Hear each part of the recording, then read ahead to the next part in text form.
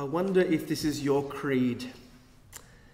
I believe in gold, treasure almighty, basis of fortune on earth, and in greedy might the only force that truly works.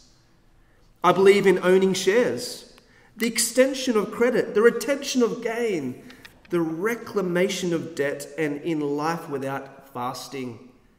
I believe in money. I wonder if that's your creed. The truth is that greed is a religion with millions of devoted worshippers, particularly in our own country, Australia. There are many followers of the religion of greed.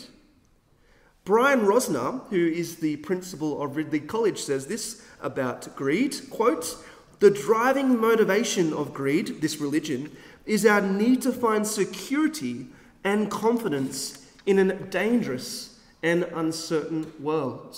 Many people are afraid of their lives and what could happen unless they store up much treasures in earth in order to gain some form of control and security over their lives." Greed. This is the issue at hand in Malachi today. In Malachi chapter 3, verses 6 to 12, we see that true repentance requires the abandonment of greed and the restoration of radical generosity. Only then does true faith begin to flourish, as people depend more on God, particularly with their finances. And so I'd like to pray as we open up this scripture together. Let us pray. Heavenly Father, we thank you for gathering us together for this time of worship, where we come before you in Christ and offer you pleasing sacrifices of praise. And we do pray that as we hear your word, that you may pierce our hearts, bringing true transformation according to the way of Jesus Christ. In particular, Lord, teach us about true stewardship, generosity, using our finances for your glory. We pray this in the name of Christ our Lord. Amen. And so you can see in your bulletin that we have our opening title, Robbing God. Malachi tells us that the people of Israel were, first of all, descendants of Jacob, verse 6. But they were not just descendants of him in bloodline. As we read this scripture, we see that they were also descendants of Jacob, this outrageous character in the Bible, in his nature and attitude. Like Jacob, the people of God were, in other words, cheats. But even though the people continued to rebel against God and slander him by their ways, God did not change. His love for them remained loyal despite their changing ways. Out of his unchanging love, God never abandoned his rebels Israel. Out of his love, he sent prophets to call the people to, quote, return to him, verse 7. But when the people heard such a prophet as Malachi call them to return to the Lord, instead of obeying the call, they persisted in their selfish, Jacob-like scheming. With hypocritical self-justification, they acted as if they were unaware of any shortcomings in their own behavior. They were completely self-righteous and blinded to their own spiritual condition. And we've read this right through the book of Malachi. The people are so spiritually blind. They are complacent. They are indifferent to the things of God. And again, we see it here in the text. And you might be thinking, this is like the 13th sermon on Malachi, and they're still the same. And yes, they are. They are still the same. They have this spiritual condition which is completely bankrupt before God. Literally also, because they're not even giving to the Lord. The people of Israel remind me of those who evade the truth by saying things like, in a negative way, define your terms, or what do you mean by that? And one scholar says this about this scheming people of Israel, quote, "There are times when we ask honest questions of God in a humble, contrite and earnest way, but here the people of God have a very different spirit. This is resistant questioning that is designed to deflect God delay obedience, and possibly even impute blame to God. They justified themselves by claiming ignorance of any conduct flaws that called for repentance, and their questioning of God was a means to push him away. They didn't want to recognize that they had a spiritual problem. But despite their attempt to deflect the truth, Malachi, the prophet, did not hesitate to tell them how to return to God. Even though they're deflecting, saying, we're good. Malachi saying, no, you're not. And here's why. Look with me at verse 8. Will a mere mortal rob God? Yet you rob me. But you ask, how are we robbing you? And here's the answer. Ready? In tithes and offerings. Simply put, Israel robbed God by failing to give back a tenth from what God had given them. A mere tenth. That's all God asked for. And they were unable to give anything from the prosperity that God had given them back to him. Only when we steal something from someone that is theirs can it be called robbery, and God is clearly stating that the tithe of Israel is his property.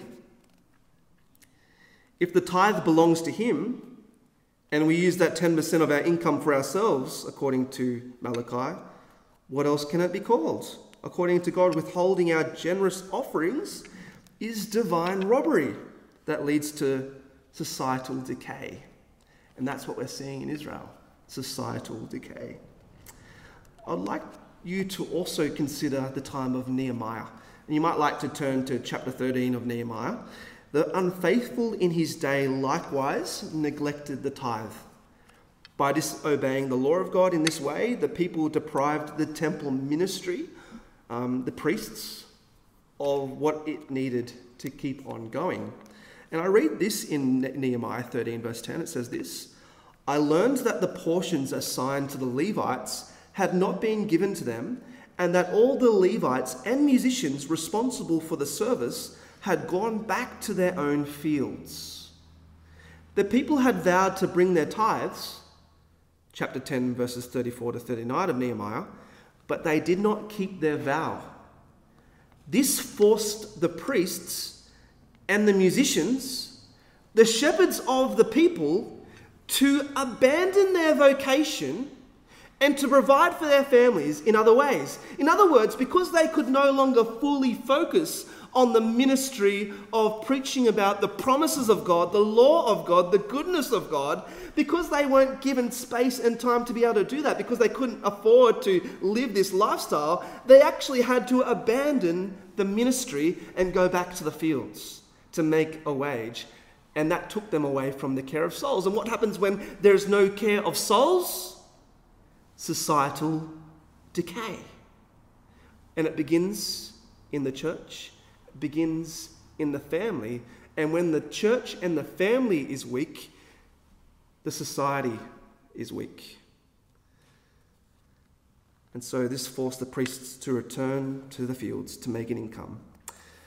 And so we're learning a lesson here. Since we too are called to steward the work of the gospel even today, the question for us to consider on a practical note is this, and this is the question, and it's a hard question, but here's the question.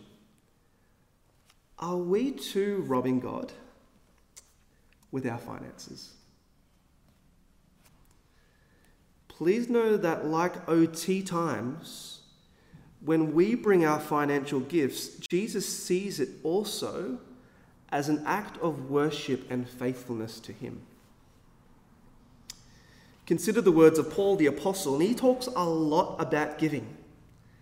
1 Corinthians 16:2 says this, quotes, on the first day of every week, the Lord's Day, Sunday, each one of you should set aside a sum of money in keeping with your income, saving it up so that when I come, no collections will have to be made. He's saying, put aside a percentage of your income for the service of the gospel. This enables the gospel to continue. 2 Corinthians chapter 8, verse 7 says, "But since you excel in everything, in faith, in speech, in knowledge, in complete earnestness, and in the love we have kindled in you, see that you also excel in this grace of giving." The grace of God transforms our hearts so much so that he calls giving a grace that flows from the gospel. Many Christians feel that if believers under the old covenant brought their tithes, how should Christians under the new covenant begin with anything less? In fact, the generosity Jesus expected from his disciples, I would say, was far greater than a tithe. Yes, a certain ruler asked Jesus, "Good teacher, what must I do to inherit eternal life?" And Jesus replied, "Sell everything you have and give to the poor, and you will have treasure in heaven. Come, follow me." Discipleship to Jesus demands not only our life, but everything we own. Even in the early chapters of Acts, people were selling their homes in order to support the ministry of the gospel. I'm not saying that you have to do that now, but there's a principle that when we come to Christ, we bring our whole wallets and we say, "Lord, sanctify this wallet. Make it be used for your gospel ministry, not only here locally, but afar, throughout the world." Discipleship to Jesus demands our life, our all. And I love that hymn, "Take my life, let it be consecrated to you, Lord, thee. Let me give everything to you, Lord." Therefore, even though tithing is not a command in the New Testament per se, it does not follow that believers should hoard their possessions to themselves. When we turn to Christ Jesus, we surrender not only our soul, but all our treasures to him, so much so that they now belong to Christ. Our property, our jobs, our wages are no longer, primarily speaking, for our own gain. These gifts of grace are now transformed and repurposed, first of all, for mission. For example, our work is transformed from a place of mainly making a wage into a strategic mission field. Paul's ministry strategy for the early church was work. Get out there in the community and live as faithful Christians in your workplaces. That is where evangelism happens. Also, our property. Our property is now used as a tool for radical hospitality and personal evangelism. Have people over. That is one of the most strategic ways you can break the ice with an unbeliever and share the stories of your own personal testimonies and how God is transforming your life. God has given you an estate that can be used for the advancement of the gospel. And thirdly, our money. Our money is now used as a means to plant new churches and to support global missions. For a pastor, my theological library is not just mine. It can be used for all those who would like to grow and understand more about the gospel. The point I'm making is that when we come to Christ, we also give up our belongings to him. Since Christ Jesus is our ultimate treasure, believers are to give freely to his work. For many in the West, this rich country which we call Australia, this will mean maybe giving more than 10% to support gospel ministry if we have the capacity. And that's my challenge that I just want to put out there today. You don't have to follow that 10% and just say, "I'm giving 10%. If you have the capacity to give more, awesome. Give cheerfully to the ministry of the gospel. And so here's some questions I'd like you to consider. Do you belong to Jesus? I suspect many will say, yes. Now the harder question, does your wallet belong to Jesus? Does your credit card belong to Jesus? Does your bank account belong to Jesus? Does your home belong to Jesus? When Christ sanctifies our wallet and repurposes it for mission, we begin to live for the eternal treasures of heaven rather than the temporary things of earth, primarily speaking. Let me ask another question. Do you pray about your offerings? Do you ignore the giving announcement? Do you give with great generosity? When we give freely by faith, we begin to bear fruit that lasts, and therefore the kingdom of God begins to grow. Investing into the kingdom is the greatest investment that you could ever make. And so do you give with great generosity? At the present moment in time, our church has 150 regular worshippers and are at high risk of being in a $10,000 deficit by the end of the year. The reasons for this deficit is due to rapidly aging buildings, a $750 per month increase in insurance bills, and the general rise of living costs. In addition to this concern, it's estimated that the average pastor can only have a strong pastoral relationship with roughly 100 to 150 people. Some even say only 80. Since we are at 150 regular worshippers right now with one staff member, this means that our growth is likely to plateau unless we drastically increase our giving to maintain not only my role and by God's grace, new roles into the future. But there's good news. If every household with one pensioner or full-time worker gave at least 10%, I have estimated that we would triple or even quadruple our current giving in our church, and that would pave the way for a bright, healthy future. And so if you are giving wholeheartedly to the work of the gospel, I want to encourage you to keep on giving with joyful affection. God loves a cheerful what? Giver. And so if you are giving and you're trusting God with your finances, praise God. Continue to give. May God increase your heart of generosity. May He continue to instill in your heart a desire to see the kingdom of God grow. Keep on giving. And be encouraged to continue to do that work because you are storing up treasures in heaven. But if you're someone unconcerned about giving, maybe you have the attitude, others will give in the church and I can just sit back and consume. I encourage you to be wise. Maybe this might require you to simplify your life and ask God to give you the courage to surrender your finance to Him. And so the first title in this talk is Robbing God. I'd like to also say that when we rob God, we also begin to rob ourselves. And so in Malachi chapter 3, verses 6 to 9, the prophet revealed the problem of robbing God by withholding our offerings from Him. In Malachi chapter 3, verses 10 to 12, the prophet now shows us that we not only rob God when we fail to give, but we also rob ourselves of His very blessings. Therefore, if the people of Israel rekindle their love and trust in God, evidenced by their generous giving, God will pour out at least four marvelous blessings on His people. Now, I just want to say as a disclaimer, I don't affirm the prosperity gospel. However, God does necessarily bless faithfulness. And so while we might give lots of money to support ministry, that does not necessarily mean that God will bless it. But it often means that God will bless it. Does that make sense? The word is often.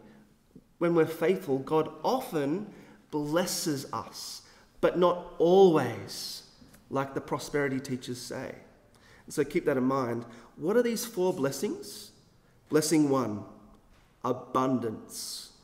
God promises to supply all the needs of His people if they give tithes and offerings. Verse 10 says, the floodgates of heaven will be thrown open. Just think about that image of God just unleashing blessing upon the people of Israel. God loves to give to his faithful. They will not know where to store such a mammoth harvest. The people of God will encounter the incredible generosity of God if they truly repent and return to him, evidenced by their life of faithfulness. The second blessing is this: protection. In seasons of blessing, a great harvest was a risk of being snatched away due to things like pests and diseases. Sometimes plants would get issues. So you could see a great harvest on your property, but then you say, well, it's all diseased and it's now useless. But God promises a blessing which cannot be snatched away. If they're faithful, God will protect them from things like mice plagues and all the diseases that can come upon a harvest field. And so this blessing will be a blessing that is fully secure. Number 3, the blessing of reputation. If the people return to God with all their hearts, God's blessing will restore their global, national reputation, verse 12. Israel has often gone about attempting to repair their public image for themselves, their prosperity for themselves. Things like marrying strange wives, as we learnt recently. But God advises them to focus on serving him alone, and he will rebuild their reputation. And finally, the big blessing, blessing 4, certainty.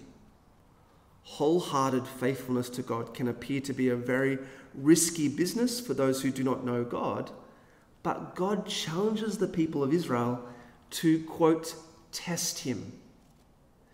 Verse 10, "Test me in this, says the Lord Almighty, and see if I will not throw open the floodgates of heaven." And so what's the test? The test is give. If you give, be assured, Israel, I will open the floodgates of heaven and provide so much blessing, you will not know what to do with it. This is a certain blessing, Israel. If you are faithful with your tithe, you will be blessed, says the Lord. And so the financial state of Israel was already rocky, for Israel was under a curse, verse 9. So to offer the whole tithe would involve some real faith.